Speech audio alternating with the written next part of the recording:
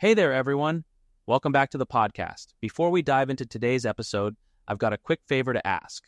Whatever platform you're tuning in from, take a moment to hit that follow, subscribe, or whatever button you see. That way, you'll be in the loop whenever I drop new content each day. And if you're feeling generous, a 5-star review would mean the world to me.